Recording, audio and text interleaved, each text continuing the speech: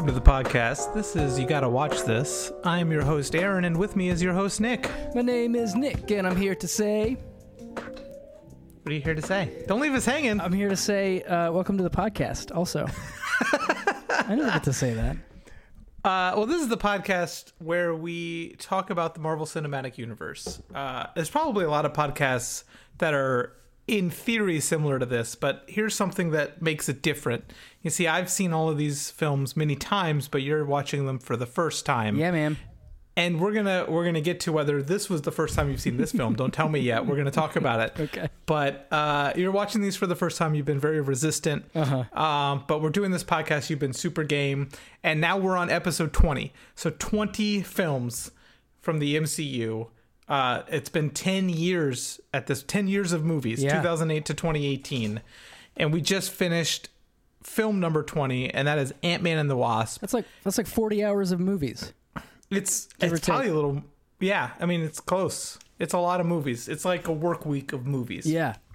And so we watch them and then we talk about them, and we're going to talk about this one. And let's move right into it. Yeah. Let's get Nick's hot take. But before we do that, Nick, have you seen this movie before today?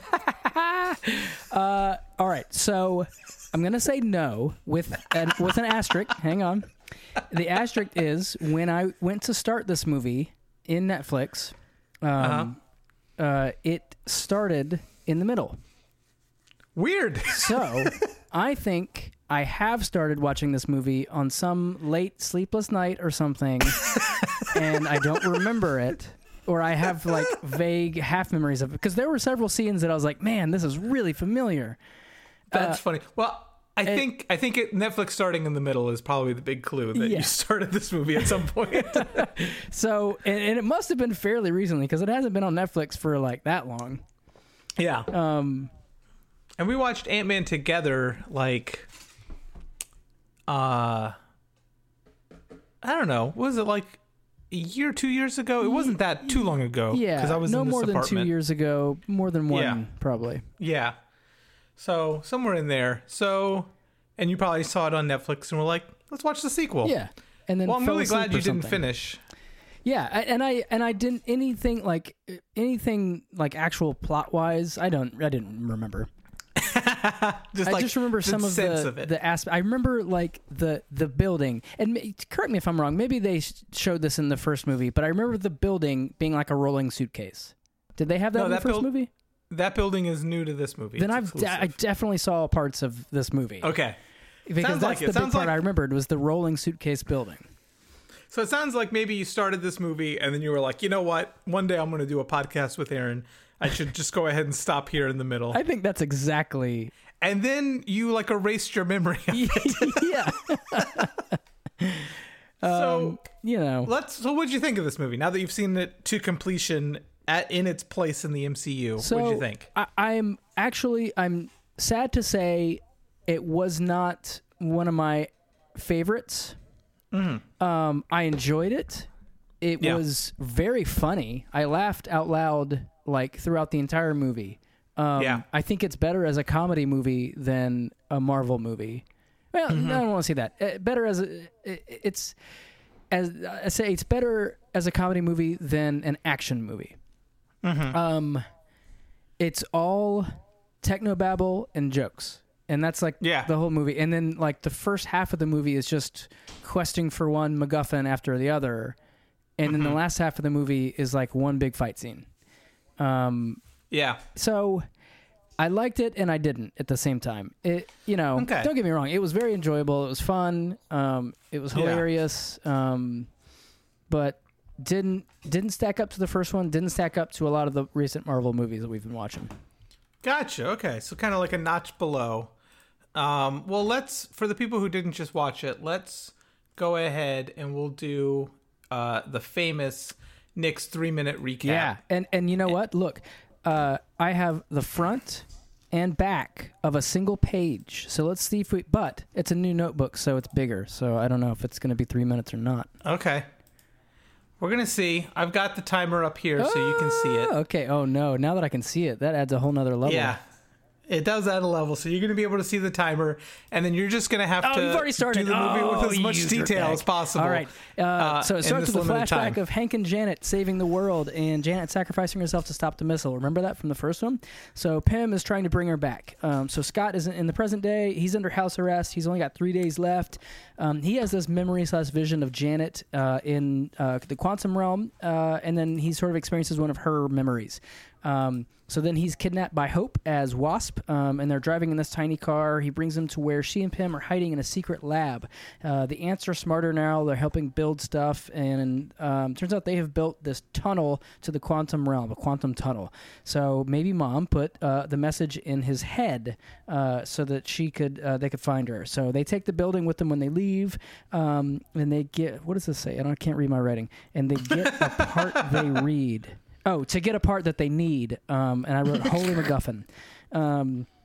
So they go to buy this part from Sonny Birch. He tries to get in on the game, and the deal falls through. She winds up fighting them as Wasp. She gets the part, but this weird ghost suit person shows up and starts beating up the Wasp. Ant-Man jumps in, and between the two of them, they fight off Ghost, but Ghost steals the lab from Pym.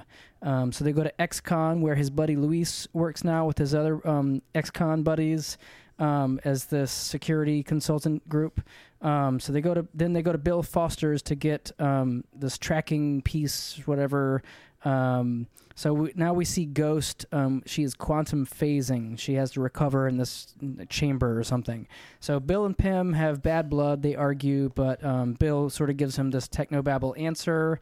Then they have to get his old suit from his daughter's show and tell. Again, Holy MacGuffin quest. So they do some fake science and detect the lab. They infiltrate Ghost's place. Ghost knocks him out. Her name is Ava. She needs what's in Scott's head, she says, meaning she needs to know how to get to Janet. So she is Elias Starr's daughter. Elias was fired by Pym years ago and discredited, so he did some crazy research on his own.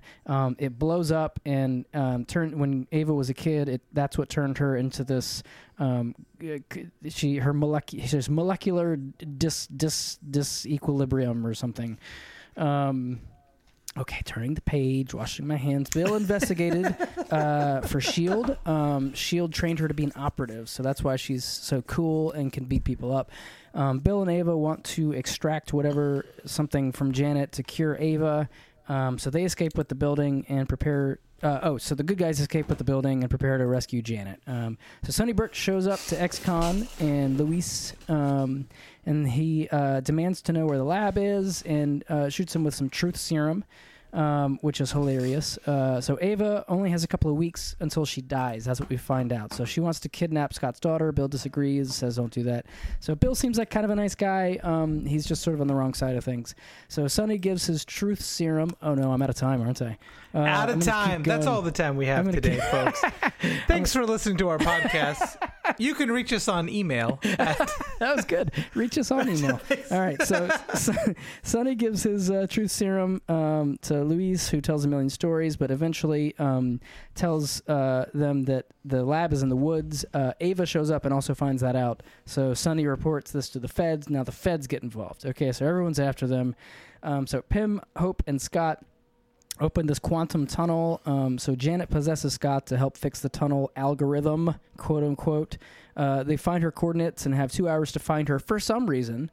Lewis warns Scott that the ghost... They have 2 minutes to find her or the probability field will shift exactly. Again. So real I'm science. surprised you didn't catch that. You should have written that part down. So let's see. So he warns them that the ghosts and the feds are incoming. So Scott has to head back to his house to trick the feds that he's still under house arrest. Let's see. But the feds do wind up arresting Pym and Hope. So a corrupt agent is trying to give the lab to Sonny, but Ghost takes it instead. So Scott springs Hank and Hope. Sonny tails them. They go to the lab where Bill and Ava are trying to extract Janet. Luis shows up to help. Hank is going to dive in to save Janet. He promises Bill he'll help save Ava upon return. So they shrink the lab and boogie. And then Sonny chases. There's a big fun car chase. Ghost gets in on the action. Fun action scenes. Hank finds Janet in the quantum realm, and they escape. They get bigger. So Scott gets the lab, but he's too big now. He's big. So he passes out. So Wasp goes and saves his life. Ghost makes the lab big, wants to extract Janet, and meanwhile they make it back in their submersible or whatever. Janet instead heals Ava scientifically, excuse me, and then they all escape. Scott makes it back for his release just in time. Big happy ending. So mid-credit scene, Pym and Janet have built this quantum tunnel in the van, and they send Scott in to suck up quote-unquote healing particles for Ghost. And quantum healing particles. Sorry, that's the science Nick, part. your notes are incomplete. That's the science part. I'm gonna have to grade you lower for that. So Scott, they're about to beam Scott back, and then he thinks they're playing a trick, but it turns out they got snapped. Oh, snap! They got snapped. What? Yeah, what? So Scott is trapped in the quantum realm, and then post-credit scene, you see the ant playing the drums in a world where no one is living because they're all been snapped. Did you forget about Thanos a little bit during this movie? Was it like... Yeah. Was it like forefront on your mind and you're like, where's Thanos? Why aren't the characters talking about Thanos? I did forget about it, but I also assumed that this was kind of taking place either before or concurrently. It almost had to, right? Because that's such a big deal. But then that mid-credit scene and you're like, oh yeah. This is awful. Yeah. So yeah, let's talk about this film a little bit. I want to put a pin in the post-credit scene because we're definitely going to come back to that. This film had a cold open, which I thought was really interesting. Did you notice that? Like, there's like a scene with Hank Pym and his daughter Hope, and before like the Marvel like opening thing. Did you notice that's right. That? And it was pretty much just like, let me explain what like some important stuff from Ant-Man 1. Yeah. In case you skipped Ant-Man 1 because you're like, that's a stupid name for a movie, but you watched the rest. You watched Infinity War, and you were like, let me see what happens next. And so it's like, well, we're just going to kind of catch you up on what happened. Yeah, that makes sense. So this movie not only, it doesn't really follow from Infinity War at all. In fact, we've just determined it takes place kind of probably a few weeks before. But it definitely happens after Civil War, which is the last time we saw Ant-Man. Yep. And we see that, thankfully, Scott has been transferred from that underwater prison that he was being held at. He's back home, at least. What'd you think about that opening scene with him and his daughter, and he's trying to like entertain her while he can't leave the house? It's fantastic. So all of the heartwarming bits about this movie, they hit those notes really well. Like the daughters, like the father-daughter stuff. I think they do a great job of not only between Scott and his daughter, but also like sort of the family dynamic of Hope and her father and looking for Janet and her mother. Yeah. I think they hit the family stuff really well. Like the tone is right. I just get annoyed at other, but we'll get to that. But yeah, I thought it was well done. They had some good interactions, especially later on. Sort of like, she would not necessarily moral compass, but like nudging him in the right direction. Like he was almost going to be like, well, I'm out, they're arrested. There's nothing I can do without putting you in danger. And she was like, no, that's not the right thing to do. Right. But she also has a very healthy distrust of the police in general, which is hilarious. Yes. I guess that's having an ex-con as a father. Yeah. She's not a fan of the police. What an interesting dynamic, because of course her stepfather is a police officer. But the whole house arrest sequence at the beginning of this film, of course, it hits very close to home.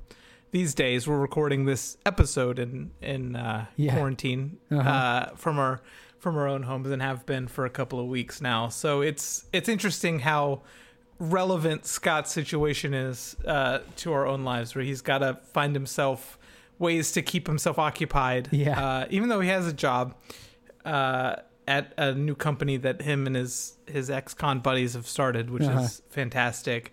But I love the whole bit about him learning close-up magic as like a way to entertain his daughter when she comes to visit, and how all the adults Yes, I was about to say that's my favorite part is that like his daughter doesn't really care, but like all the adults that see it are like, how did you do that? Yeah. And then later you see Agent Wu, is that his name? Wu, yeah. Yeah, you see that he's on that same website trying to learn. I love that, and let's talk about him for a minute. That actor's name is fantastic. That actor's name is Randall Park, and I am a huge fan of Randall Park. Yeah. He is so funny in everything he's in, and he's so great as this detective, like FBI guy who's assigned Scott's case. And like there's this one part where he's like he even says like, what the dickens, like Yes. when he's like running out of the building, and the whole part at the end where he's like he's trying to be tough, and Yeah. he's like, I'll be seeing you around. Yeah, and, I'll see you again soon. yeah, and Scott's just messing with him, of course. He's like, I thought you were inviting me somewhere. Yeah, and then he like tries to invite him. He's like, "Well, if you want to grab dinner, or no, okay, no." Yeah, I love that idea. Like, it didn't occur to him, but then he thought about it. He's like, yeah, I kind of do want to get dinner with Scott. Yeah, he's fantastic, and that really is kind of part and parcel of. You mentioned it. This movie is definitely a comedy. It's like an action comedy. Yep. And the director, his name is Peyton Reed. He insisted this movie be under 2 hours. Marvel movies had been topping 2 hours, in this era, and of course, Infinity War was like 2 hours and 40 minutes. Yeah, and he was like, I want it to be under 2 hours, mainly because they've been getting so long, but also because he's like, this is a comedy movie, and I want comedy movies should be tight. They shouldn't overstay their welcome. Right. And even for a comedy movie, 2 hours is a little on the long side. Yep. I was going to say, that's actually one of the problems I have with it is I paused it to run to the restroom in what felt like sort of hitting the third act. And I was like, okay, there's probably like 20 minutes left, maybe 30. And it was the better part of an hour was left. Yeah. It was like 50 minutes. And I was like, that doesn't... And that's one of my complaints is I think they could have cut at least 20 minutes from this movie, bits here and there. What would you have cut? So they go through so many little iterations of... It's almost slapsticky. Like, we've got the lab. Oh, no, they stole the lab. Oh, no, somebody else stole the lab from them. We've got to steal the lab back. Yeah. And so that takes up like an hour at the end of the movie. It's like sort of that old slapstick routine of like people like stealing things from each other's hands, like, like over and over and over. Like a farce. Yeah.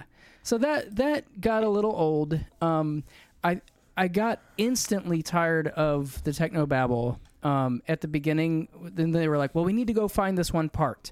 And then they couldn't. Then they needed another part to track the lab. But then they didn't have the part. But then they got another idea, and so they were like, "Well, we can do this, but we need to get this suit to do that part." So it was just like one MacGuffin quest after another. Like, they could have cut a couple of those out. It was just filling time. They would have lost the scene though of Ant-Man being like 1/5 size walking through the school like as a toddler. I feel, but see, that's the thing is that like I loved all the jokes, but I felt like the plot was constructed in order to deliver the jokes. Sure. I get that. Not to advance the action. Yeah, I mean you're right. In a joyless world, we could totally cut the school sequence. And that would give you back like 10 or 15 minutes maybe. But, man, it's so funny watching him like struggle to reach the cubicle at the top. And just wearing that oversized hoodie. I hear you. It is long for a comedy film for sure.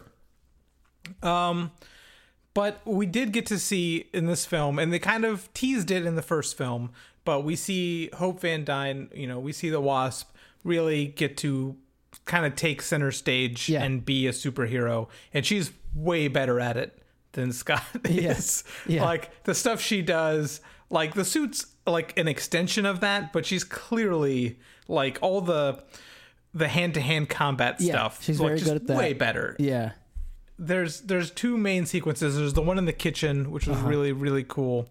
And then there's a car chase, extended car chase towards the end of the film, where she gets to like just flip around and do all this crazy stuff. And you realize when you think about it, you know, she's not an enhanced individual. She's like more of a Tony Stark. She has access to this technology, but she's doing stuff like flipping in and out of like car windows to like attack people.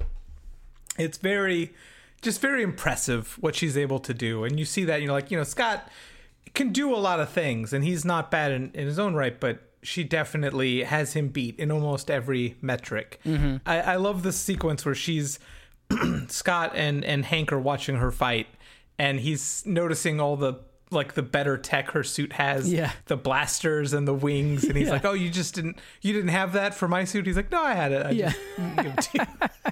Yeah, I really like that a lot. They do a lot more with the whole shrinking tech. I feel like they thought more about how they would use it, and you can see how like incredibly powerful it is with the Hot Wheels case of cars. Yeah, like I really like it's just works on so many levels for me when I see that. I used to have a lot of Hot Wheels when I was a kid. Yeah, same. And the idea that like all those Hot Wheels could be like just cars that you could drive around and you could just like swap them out. It's so exciting. I really like to see that. I really wish I had that Hot Wheels case still. I can't think about it too hard because like, you know, if you shrunk a car down really small, but it still has the like momentum and velocity of like a large car driving, it would be like if your car driving on a highway was dropped onto like a highway that was going like a million miles, like a rolling sidewalk that was going really fast. Mm-hmm. Like you would just like start tumbling instantly. I can't think about the real physics of it. Yeah, there's that, and then there's the car would have to be super fast because, you know, like a car goes like, you know, say like it's going real fast. Say it's going 60 miles an hour. Yep. Well, if you shrink, then the road is bigger now. Right. And so like you're going much slower relative to the other cars. Right, yeah, your wheels would have to be spinning a bajillion times faster. You'd have to be going like 500 miles an hour. That's what I mean is that I think they explained it like the opposite way. But yeah, you would hit that road and you're going too fast. Your wheels aren't going fast enough and you would just start tumbling. Anyway. Yeah, or even if you started small, it would take, I made a note of this. Tiny cars would take forever to get around because say you just like, you started from stop. Yeah. As a little car. Yeah. Going to the end of the block is like 5 miles down the road. Yeah. Instead of they just definitely down the block. like took some liberties with that. But fine, you know, it's fine. Well, like they're not pretending to be accurate with any of this stuff. Right. That's just part and parcel of an Ant-Man movie because he's got the strength of a regular like 180-pound man, except when he's light enough to ride on an ant, you know, like you definitely gotta suspend your understanding of physics because, you know, PIM particles are very complicated and they're whatever you want them to be. Okay. How convenient. Which is something I didn't think about. We didn't really see the PIM particles talked about as much. They were like vials of liquid in the previous movie, and in this movie it wasn't really a thing. You know, I think that was mentioned. They wanted to like give a reason for it, like this is how we can do this in the first movie, and they're like, we've established that, like they know that we can get little and big now. We'll just do that. It's a magic suit, you know. It's like Tony Stark. It's let it do things. Yeah, it really is magic, and we really get into the realm of magic. Again, we spend a lot of time in the quantum realm in this film. Yeah. Much more time, more than just like that little sequence at the end of Ant-Man, where we've got Michael Douglas actually traveling through it. And I can't help but think about Doctor Strange whenever I see the quantum realm. Sure, yeah. It's very just magical, you know, like the ground is like shimmering and shifting, and it looks kind of like the dark dimension. And then you get Hope Van Dyne, who like just has magic coming out of her fingertips, you know, to like heal people. And it really crosses it. Ant-Man really does, I feel like, represent the nexus of technology and magic. I wish they would hang their hat more on that though, because I feel like the technobabble really did get to me. It bothered me. Sure. It bothered me that they tried to explain everything. Like when they're standing, like starting up the quantum tunnel, they'll say stupid stuff like, all green on this end, firing up the phaser, like whatever. Like don't say anything. I don't think they said the word phaser. They didn't say phaser, but like it just as well could have been phaser because that's how little it meant. It didn't mean anything. So I wish they would have just said like, we're ready to go. Like, whatever. You don't have to make up fake words for me because it takes me out of it. It really does. And actually, the moment that you're talking about, like sort of the intersection of magic and technology, like Janet she's got all this healing power. So like they're talking before they come back from the quantum realm, and she says, it's not just adaptation, it's also evolution. What is that supposed to mean? She has superpowers. It means nothing. So I hear what you're saying. I really do. They kind of like hang a lampshade on it a little bit, where when they're in Bill Foster's professor office on campus, and he's like, "Do you guys just put quantum in front of everything?" Yeah. And Paul Rudd is constantly like making jokes about it, like, "Yeah, that's what I was gonna say," Or there's like when they're in that scene, and it turns out the feds are like closing in on him, and he's like, "We have to go." And like as they're walking out the door, Bill Foster's like, "You have to use the whatever from the suit to track its whatever," and Paul Rudd goes, "I don't know what that means," as he like leaves. I missed that because I was busy rolling my eyes and commenting. To Megan. So Paul Rudd is the audience in that, because he listens to it, he absorbs it, and he just goes, "I don't know what that means," like mad at him, and leaves. But I totally hear you. It's off the charts on this one. Yeah. For the technobabble, but I think when you have this cast, it really becomes almost more about the comedy than it does the MacGuffin or whatever it is they're looking for. In the behind the scenes stuff, Paul Rudd talks about how he tries to, and he's careful not to draw any kind of comparison or say this is what he was doing, but he talks about Bill Murray in his movies and how he just has this level of like not taking any of it seriously. Yeah. And he doesn't mention Ghostbusters. He actually mentions Stripes. But Ghostbusters is a good analogy of that, where he's just kind of like in this world with like proton packs and he doesn't care how any of it works. Yeah, and he's just like, okay, whatever, and Paul Rudd definitely has that sensibility in this, which I think this movie goes a long way on the gas tank that is Paul Rudd. Yeah. Like keeping it moving, keeping it interesting, and like you just want to see what he's gonna do next. I mean, if Ant-Man was played by a less charming comedic actor, like it wouldn't work. It wouldn't work at all.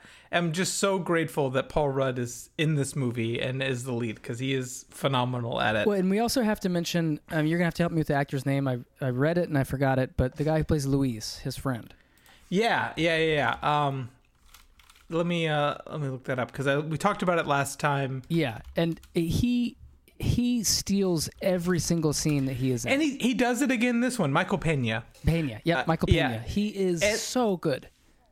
He's fantastic. He's the CEO of this new company they've started, and he's so stressed out. And that early on, when he's like freaking out about this presentation or whatever, and he keeps repeating "I'm the boss" as he's like backing out of the window. Like, it's such a weird choice, but it's so funny. Right before that, he was like, "Yeah, my heart's racing and I'm really sweaty, and but I feel like it's something totally unrelated."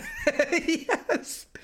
And they knew in the first Ant-Man, he has several sequences where he's like telling a story, and it's his voice throughout, and they wanted to be really careful. They didn't want to do it like a bunch of times in this movie. They wanted to make sure it was like different and interesting and something new. And so they waited till he was on the truth serum to do it. And so it's great because it's not really related to anything. It's like a callback, but also like it shows sequences we didn't see in the first Ant-Man movie, like when him and Scott Lang met in prison, and he's got that ridiculous hairdo. Yeah. Oh my gosh, it's so good. And you almost get the sense that like Luigi's under that true serum, and that's his way of resisting. Yes. I totally got that impression. Yeah. Yeah, like I'm just okay. You asked a question, so let me answer it in the way I interpret that takes the most time. Yeah. And is the least helpful. Yeah. And I just absolutely love it. I'm glad they had the opportunity to have all the actors speak in his voice, basically like lip sync to his delivery. It's so great. I love they had Hope Van Dyne with her haircut from the first Ant-Man movie, and they like reference that haircut in the thing. I'm all business. Like, yeah, look at my hairdo. I'm all business.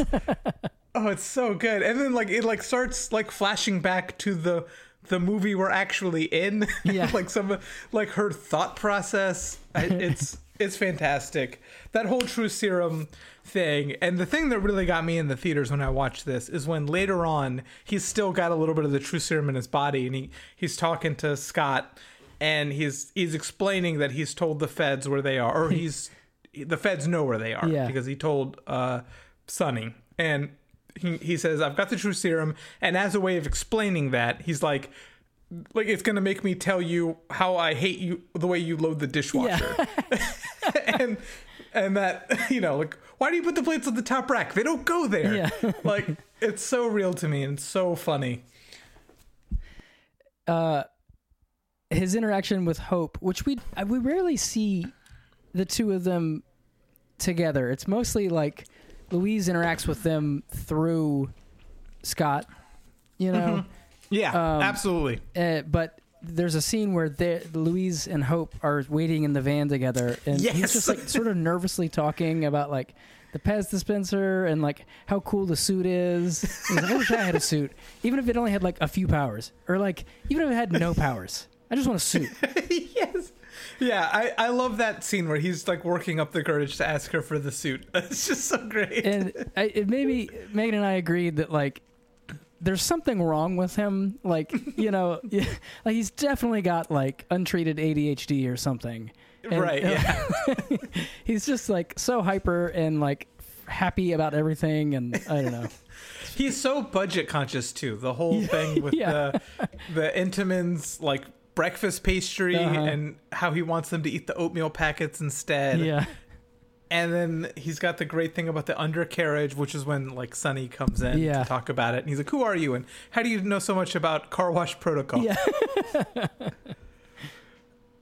Let's talk a little bit about Sonny. Sure. He's played by Walton Goggins. Yep. Who's great.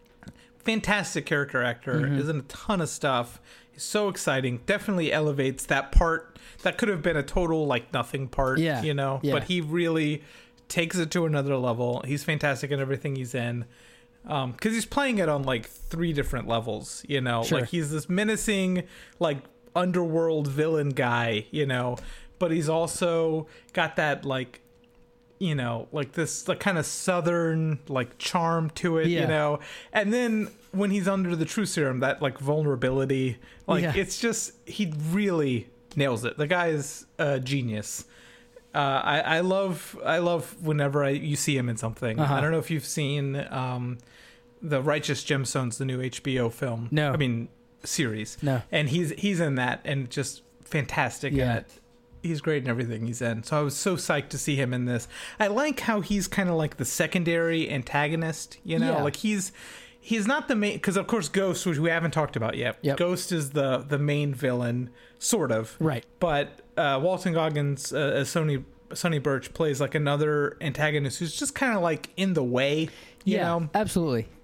He's not a threat that under normal circumstances, Ant-Man and the Wasp could totally handle that dude. Yep. Like he's just a guy with hired goons, But with like in combination of Ghost and their tight deadline, he's enough of a like annoyance to like keep things moving. Derailing some other plans.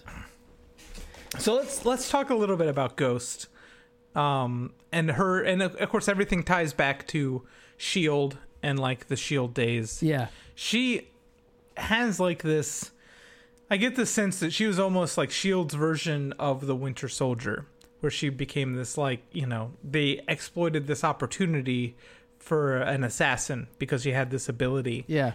And it really shows, like, the, you know, how S.H.I.E.L.D. and Hydra really became, like, two sides of the same coin. Right. They have, like, the same tactics, even if they don't have necessarily the same goals. Right. So she, and you know, maybe there were some Hydra agents like working with her, you know, on some of the worst aspects, but you totally buy that it could be just 100% S.H.I.E.L.D. Oh, absolutely. Like, oh, look at this opportunity we have. Yeah.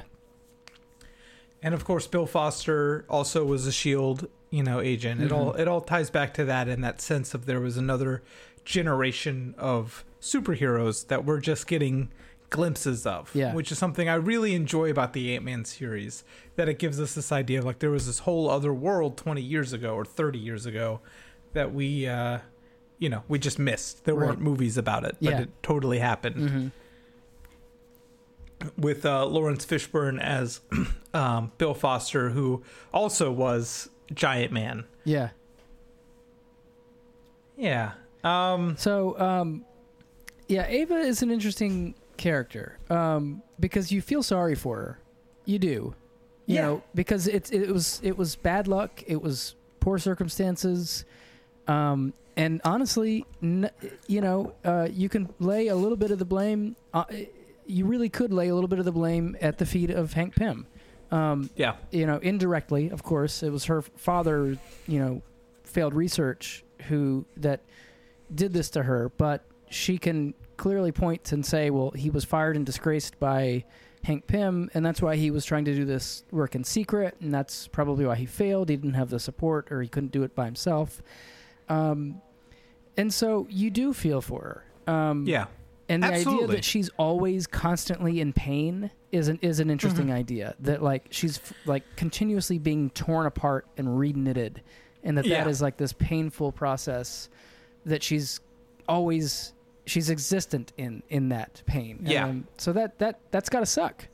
Yeah, absolutely. Yeah, she, you know, and the whole sense and, like, the way they've structured everything, it's so great because you get her version of events, you know, where her father was discredited and disgraced by Hank Pym because he disagreed with her. And then Hank Pym has, like, a throwaway line like, oh, he was a traitor. And, like, that's the end. And you're like, you know, I don't know who's telling the truth. Yeah, he said, like, he's a traitor. He stole technology. So you don't know. I've always thought, from the first movie and to this one, Hank Pym is not necessarily the most sympathetic character. He's not. He's got a lot of flaws. Yeah. So I don't. Same with, like, sort of his interpretation of Bill. He's like, no, Bill's a terrible person. I hate him. He sucks. And basically all you see from Bill is him being a reasonable, caring person who's trying to save the life of this innocent person. Right. And so you're like, well, Hank's judgment is not always right. So if that's what he thinks of Bill, and we see Bill in this different light, then I don't trust Hank in saying that this other guy was a traitor. I believe more Ava's side of the story. Granted, they're both sort of versions of a story, but I think that's closer to the truth. It's probably somewhere in the middle. Yeah. And, like, traitor is probably not the right word to use. For what, you know, maybe he betrayed Hank Pym in some way, but it seems like that's not super difficult to do. Yeah. Because Bill Foster, is definitely shown as somebody who dislikes Hank Pym, but he still covers for him when the FBI comes talking. He's like, yeah, I don't know what you're talking about. Right. And totally stonewalls them. He didn't have to do that. Yeah. He could have been like, yeah, he was just here. If you hurry, you'll catch him. Yeah. You know, but, and he was very much, you know, the whole plan was for him and Ghost was to extract, they wanted basically the same thing that, Hank and Hope wanted, which was to find Janet, but instead of to save her and rescue her, that's kind of incidental for them. They want to extract the quantum energy from her, which could be dangerous. And we find out it is. But Bill is kind of convinced himself that it would be fine. Right. And when the reality of, like, oh no, we're hurting people comes into play, he's like, you know what, let's not do this. Right. Actually, like, we need to change course. So Ghost is, at that point, she's so desperate and in pain that she's willing to do that. Desperate's the right word, because she's definitely more desperate than evil. Yeah. She's got, she's in a terrible situation. Right. And so her actions can seem, from a certain light justified. Because we don't see her like, she's not like Darren Cross or like some other villains where she's like terrorizing or killing lots of people. She's, for the most part, just kicking people out of her way. Yeah. In this film, I mean, we get the sense she was an assassin for S.H.I.E.L.D., but, so was Black Widow, so was Hawkeye. Yeah. Like, that doesn't really put her in any kind of, like, bad guy territory. Right. And in this film, she's mainly just an antagonist, just in the way. Yeah. Like, her goals are, opposite or different from the goals of the protagonist, but she's not, like, a bad person. Right. She doesn't want to destroy them. It's just that, their goals are not aligned and get in each other's way. Yeah, absolutely. That's a great way of putting it. And so that's why I think it makes sense, and I'm happy that once she gets healed, miraculously, we'll come back to that, that she sort of is like, okay, cool, thank you, and also I'm not going to try to hurt you guys anymore. Like, she sort of reverts back to good guy status. Yeah. When she has, like, she's not in constant pain anymore, and she's not in danger of, like, vibrating apart, she suddenly becomes reasonable, like anybody else would. Right. So the only time she really dips into, like, villain status is when she does express, like, at the peak of her, like, coming apart at the seams, she expresses, like, yeah, if Janet dies, she dies, because I want to live. Right. And, like, that's about as bad as she gets. And, it's not great. It's not a great moment for her. Yeah. But it ends up working out because Ant-Man kicks her and, it's all good. So let's talk briefly. So let's talk about Janet and the quantum realm, what it's done to her, and how she was able to have magic healing powers. Well, the quantum realm gives you magic healing powers. Oh, okay. And That's just part of it. It's science. It's science. I forgot that part in biology. I must have missed that day in chemistry. You got to talk to Bruce Banner. He's got 7 PhDs. He knows. Okay. That's why I don't know why nobody talks to Bruce Banner. You should call Bruce Banner. So, all right. Quantum Realm, I agree with you. It's cool visually. I do agree with you that in the deepest parts of that, I do see echoes of the magic that we see in Doctor Strange. Even there's parts of the Quantum Realm that it's like passing through like this tesseract, like it's like tessellating back on itself, just sort of absolutely. Like the what is it called, the other world or dark world or whatever. Yeah, the dark dimension. Dark dimension. And definitely. So I get that, and I'm okay with that. It bugs me when this movie tries to frame it all so concisely with the fake science. I almost wish that they would to me it would ring more true if Hank Pym, this amazing scientist, would admit that he doesn't know what's going on, and they kind of do, but they really don't. And I think that bugs me a little bit, because clearly this quantum realm is this deep mystery that science can't quite explain yet. They're trying. That's why they're obviously that's one of the reasons they're going back at the end. They clearly want to be able to go there and research and figure out what's going on safely. But I don't know. I do find it very interesting, but Janet just seems very well adjusted for having spent like 30 years in some sort of like crazy dimension that's evolving her. Like, that could be a horror movie, like, in and of itself. They do hints, and I can't remember if it's this film or Ant-Man, but there's like, people get excited about the quantum realm because in the comic books it's like a thing where there's like people that live there, and it's like another universe. And there was hints at it in one movie. I can't remember if it was this one or the last one, where you could almost see like a city in the background, like a skyline. Oh, I didn't see that.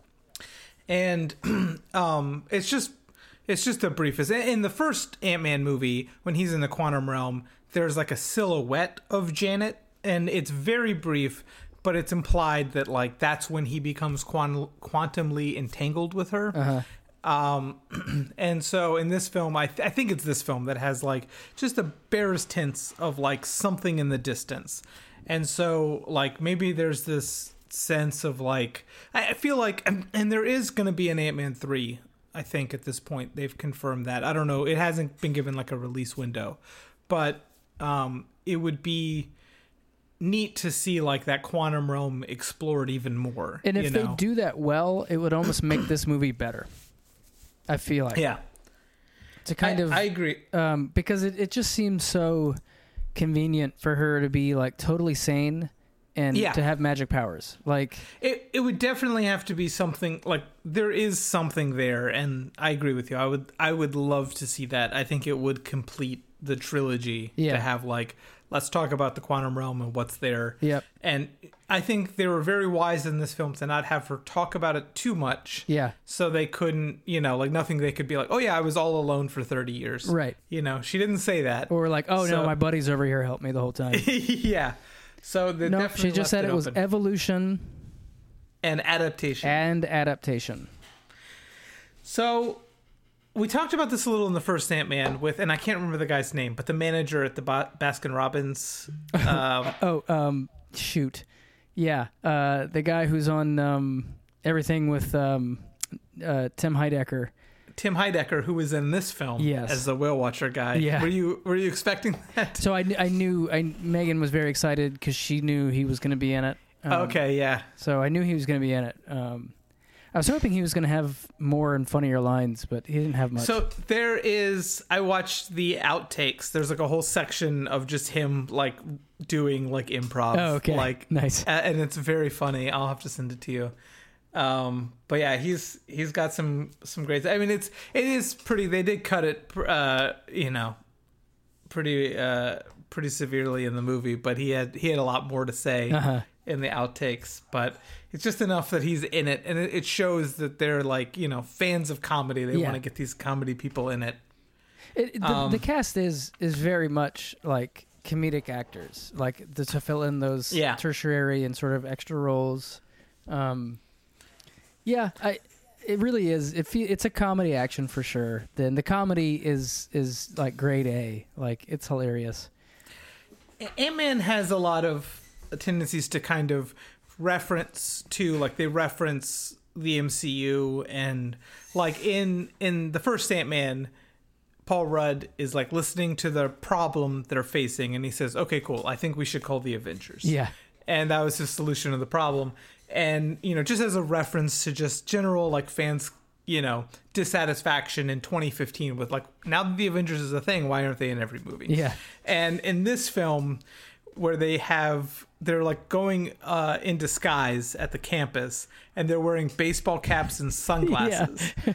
And Paul Rudd has a line, he's like, we're not disguised as anything but ourselves at a baseball game. Yeah. Which is great, and I feel like it's a direct reference to Captain America: Winter Soldier. Yeah, because that's his disguise all the time is a baseball cap. Come on, baseball cap and sunglasses, and it's not a disguise at all. Yeah, and of course we see that when they crash Bill Foster's classroom, he looks at Hank Pym and immediately he's like, "Oh, that's Hank Pym." All right, so.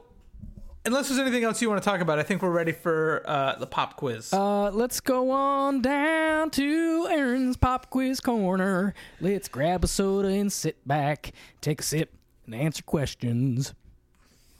Oh, that's nice. Yeah. So in the comics, Ghost is a man.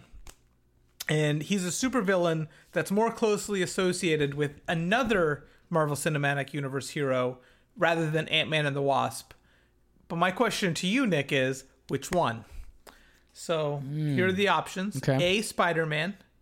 B, Iron Man. C, Doctor Strange. Or D, Captain Marvel. Okay. I'm going to say, so the name Ghost, to me, there's a lot in the name, like in the naming conventions. And I think that it would make more sense. So, like, a ghost is something otherworldly from another realm, and that, of course, makes me think of Doctor Strange. So I think the answer is Doctor Strange.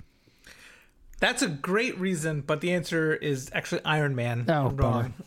Yeah. So Ghost is a Iron Man villain, and he is a like corporate like spy assassin hitman kind of guy. So his like tagline is, if corporations are people, then I'm a murderer, because he takes down corporations. Yeah. So that's his. Okay. Yeah. And so totally unrelated that caught me off guard. to Ant-Man or any of that stuff, but I guess Ant-Man doesn't have like a ton of recurring villains, so they have to get with what they got. Well, he keeps trying to steal a building, which is sort of like a corporation. Or she does. So Sonny Birch, we talked about him, Walton Goggins. He's an associate of Darren Cross in the comic books. He works for Cross Industries. Interesting. But also more closely associated with Tony Stark.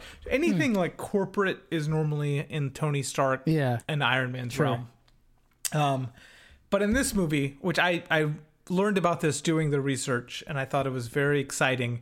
The writers of this movie, or one of the writers, has kind of unofficially, like off the books, speculated. Sonny Birch alludes to his boss, and he's made promises to powerful people, and that's kind of what's driving him, is like he doesn't want to disappoint the people above him. So one of the writers said, what, I think Sonny Birch's boss is Norman Osborn, otherwise known as the Green Goblin, who is one of Spider-Man's arch nemesis. Cool. And he runs Osborn Industries, who is, another CEO, like tech kind of guy. Yeah. And that's very exciting. I hadn't read that before, but I was like, man, that would be really cool if that was kind of a link between, because we're all hoping to see Norman Osborn in the MCU. He's a major villain. One of those guys who is like kind of straddles the line between supervillain, but also like kind of legitimate, like a supervillain, but he's a CEO of a company. So that gives him some certain leeway, kind of like the Kingpin, like Wilson Fisk kind of thing, where they can, be a bad guy and don a suit and beat up Spider-Man, but also plausibly run for mayor of New York. Yeah. And I know there's a bunch of Spider-Man movies out there that aren't part of the MCU. Was Green Goblin in any of those? He was. He was the villain in the first Sam Raimi Spider-Man. Okay, I was going to say, I have a memory of seeing like a Green Goblin flying around on like... Did he have like a little like flying hoverboard or something? It's called the glider. Yeah. Okay. He's got like a hoverboard kind of thing. Yeah. He's one of Spider-Man's major villains in his rogues gallery. Hasn't made an MCU appearance yet, but was the villain in the first Spider-Man movie, 2002, the Sam Raimi one, which predates, the MCU by about 6 years. But we're all excited to see him make his appearance in the MCU. So in the scene, and we're in Aaron's Trivia Corner, by the way. We've been there for a few minutes. Oh, come on down to Aaron's Trivia Corner. Man, we got like kind of a country twang going on. Yeah. I like it. It's real sassy in here. So in the scene where Scott gets taken over by Janet and he's adjusting the algorithm or whatever, typically in scenes like that, they were kind of going with this... and I can't remember the name of the movie, but the Lily Tomlin, Steve Martin movie. I got the internet right in front of me. But that idea where she's kind of taken over his body for a minute. It's called All of Me. And their initial thought was, okay, well, what we'll do is we'll have Michelle Pfeiffer act the scene, and then we'll have Paul Rudd watch that and then emulate it. He'll imitate her. And then everybody involved kind of thought about it for a minute. They're like, you know what? Paul Rudd's got this. Yeah. Like he can just do it. Yeah. And I'm glad they did, because he created that scene like wholesale. Like it was all him, and he does such a great job with it. And it shows his range, and like, but it's also like, it's funny, but like, it's not really played for laughs, you know? Like Evangeline Lilly and Michael Douglas are like, oh, this is Janet. This is my mom, and this is my wife, and they believe it. Like, so they're not like, oh, what are you doing, Scott? You're being so weird. They immediately buy it, and that's what makes that scene work, I think. Can I spend a couple of minutes talking about a TV show that this movie made me think of on several occasions? And I think this came out before the TV show. Have you seen the show Altered Carbon? I haven't, no, but we've talked about it a little bit. But so, no, I've watched the first season twice now. There's a second season I haven't seen.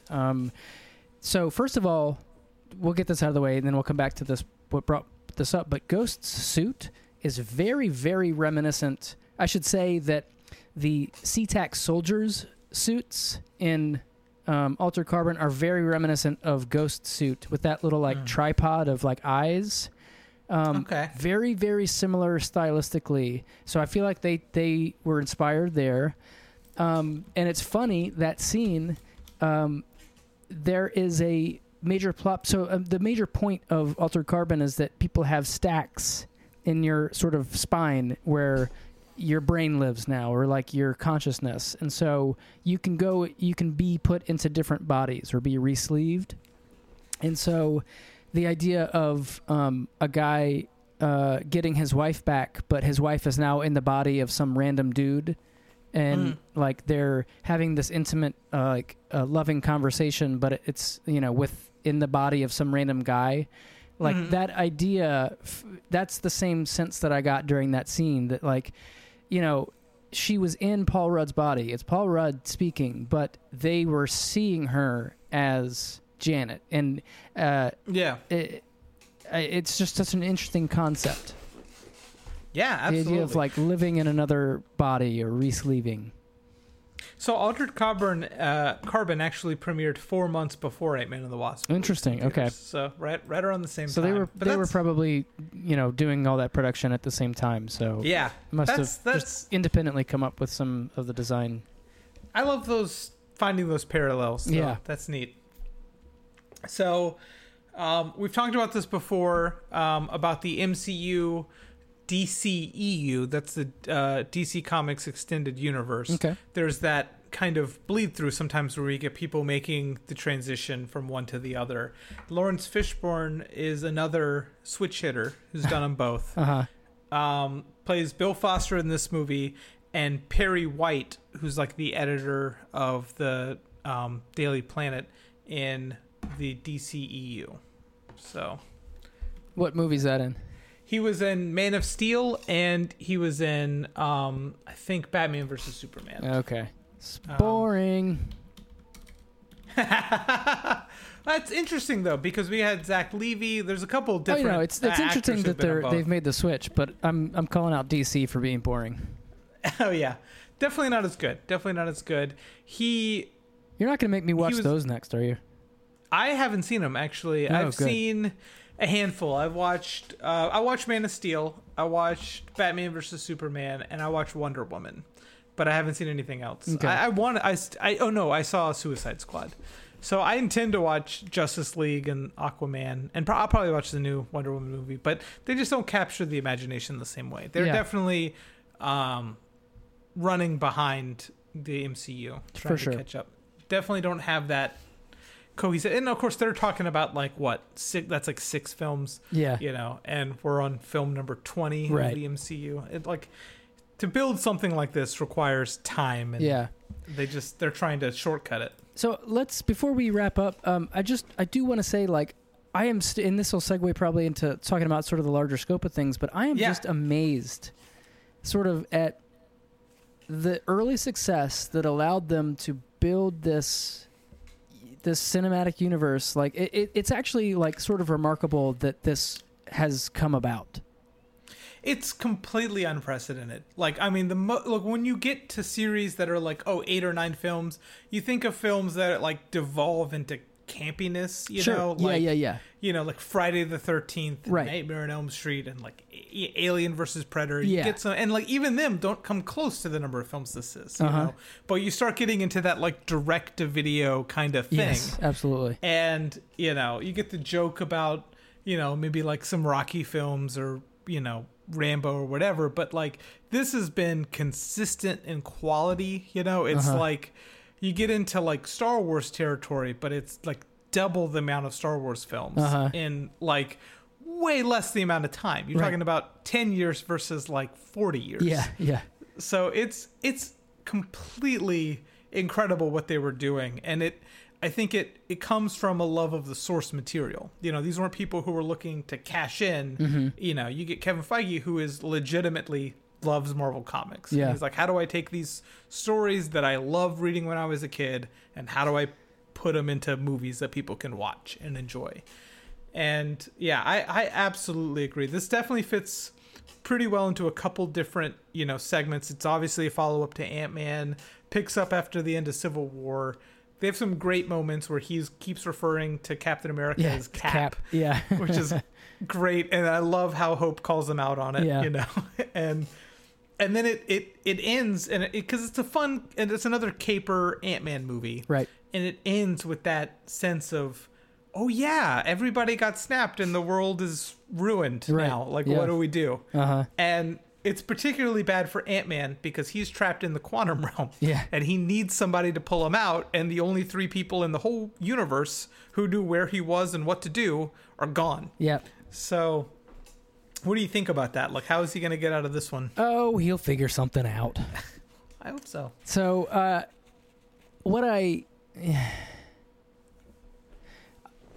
I got to think back at all my theories from the last one. I don't know, man. I think that there is some solution they're going to come up with that sort of undoes what was done, like time-wise. Like time travel? Not necessarily that, but like the idea of like reversing back down the branching pathways of possibility and then taking another branch. Okay. Like if you can think of time as every moment or every decision being a branching universe, like, did I blink in this moment or did I sneeze? And those just created 2 separate timelines, right? So they're going to somehow, with Doctor Strange's plan that he put in place, which I'm still calling, the timeline he saw, there's some, I don't know, man. So, I mean, here's the thing. I mean, you're good, and I think you're really onto something till you think about it. Doctor Strange is a pile of dust on Titan. I don't think that he is instrumental to the plan. I think he helped set things in motion that led to that path. And so whatever's going to happen, I keep calling it his plan or his whatever. He doesn't need to be the one who does it. Somebody else is going to do it, but he saw it happening and helped it occur. Yeah. Gotcha. Okay. All right, well, let's go into Infinity Watch. Yep. I feel like that's important. So let's see. Let's figure out where all the stones are. Space Stone, Thanos has. The Reality Stone, Thanos has. Power Stone, Thanos has that one. The Mind Stone, Thanos. Time Stone, Eye of Agamotto, Thanos has that one. And, of course, the Soul Stone, Thanos has. So he has them all. Didn't he change hands in this movie? No, nothing did. Unless he doesn't have one and he thinks he has one, which was another one of my theories. Okay, he's got like a dummy stone. Yeah, I think there's a possibility. There's something Thanos doesn't know. Which one? Said. Which one would be the dummy stone? What was the last one he got? The yellow one. The very last one he got was the Mind Stone. Yeah, out of Vision. No, not that one. Sorry, the one before that he got by sacrificing from Doctor Gamora. Strange would be the. Huh? Oh, that's the Soul Stone. That's the one that I think that was might the be one fake. before the last one. Okay, all right. But all right. I don't know. So, yeah. Well, I think that's important. You don't know, but you're going to find out because you got to watch these movies. We have 3 left. Yeah. How does Ant-Man and the Wasp? We kind of know Ant-Man and the Wasp, not your favorite. Better or worse than the first one? Or one, or let's say we don't have to use those loaded terms. Let's say 1 or 2. Will it be rank 1 or rank 2 out of the Ant-Man series? It's hard for me to say because I feel like this one was funnier. Yeah. But the story was less good. Yeah. So I just can't. I can't. It's like a wash. Yeah. For me, I like this one a little better. I like the expanded role of Evangeline Lilly, who's fantastic in this. And I like, of course, Walton Goggins added to the cast, fantastic. And I like Louise's role is less of the criminal sidekick and as more of like he's Scott's boss in this film, which is great. And I love all the comedy in it. So this one for me, I think ranks above Ant-Man 1, which I also love Ant-Man 1. They're definitely in like a separate even though they're part of the series, they're in kind of a separate, like almost like pocket universe of like almost pure comedy. Yeah, you sure. know, they're definitely less serious. Both films, such a smaller scale in terms of like the threat level. You know, like if they fail, like the lives at stake in this movie are just one. Just they'll lose Janet, right? And really, they'll lose her temporarily. They'll just have to find her again. Yeah, you know. Yeah. Like, you know, when she says the probability field shift and it'll be a century before they align again, she just means that, like, those coordinates they have for her will only work again in 100 years. They'll just have to get new coordinates. And, like, you know, the biggest threat is them going to, like, federal prison for, like, 20 years, you know, which with these enhanced individuals is not that big. You know, they'll get out. They'll be all right. Yeah. They have unlimited resources and they'll be okay. So the stakes are much lower in these films than any other MCU film. Sure. Which I think helps them work for me. Yeah. So we have 3 films left. Can you name the 3 films? Okay. Yeah. No. All right. There's Avengers Endgame. Okay. There's another Spider-Man, I think. Uh-huh. And I don't know the third. I can't the third. Oops. All right, Rick Perry, I'll help you out. So the third one that you can't think of is Captain Marvel. Oh, right. Okay. Yeah. It's understandable because that is a new IP they're introducing right at the end of Phase 3. They're like, you know what? Let's bring in a new hero. That's what we need. And so Captain Marvel is actually the next film that we're going to watch. Okay. Cool. What do you know about Captain Marvel? Tell me about it. Nothing. Captain Marvel is a woman. Yeah. And that's literally all I know. Do you know the actor? I don't even know the actress's name. It's Brie Larson. Brie Larson. Who has been in... I don't know. She was in Room, that like kind of psycho thriller film. Have you seen Room? No. Nick, you gotta watch Room. You gotta watch this. I think she won an Oscar for it. It's fantastic. Okay. It's up your alley. I think you would really dig it. I mean, it's horrible, but you should watch it. But she's a phenomenal actress. She was in Community, actually. She was in season 4 and 5 of Community as Abed's girlfriend. Wow, I'm really blanking on that. Yeah, she's a phenomenal actor. And great addition to the MCU. We haven't seen her yet. We got a little hint of her at the end of Infinity War. That weird pager that Nick Fury had. Right. That's right. Yeah. It had Captain Marvel's kind of like insignia on it. Okay, so all right, so that's right. Okay. Yeah. Okay, so here's my prediction. She is central to this plan, or this one chance that Doctor Strange saw to reverse this and rescue everybody. I think that in Captain Marvel, we will see her do something that saves the day. Okay, you say Captain Marvel, that film is her saving the day. And I'm calling that it's not just gonna be like a self-contained thing. It maybe starts that way, but then it's gonna end with her somehow saving the day to like rescue or undo the snapping. All right. Well, that is quite a prediction. We're gonna watch Captain Marvel next. That'll be next week, number 21. You should watch Room as well. It's a heart-wrenching film, but you should definitely watch it. And Nick, you got to watch this.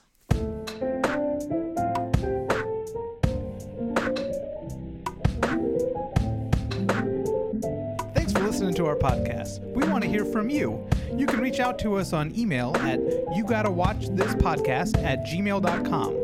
You can also reach us at Facebook or Instagram at YouGottaWatchThisPodcast or on Twitter at gotta_watch. Thanks.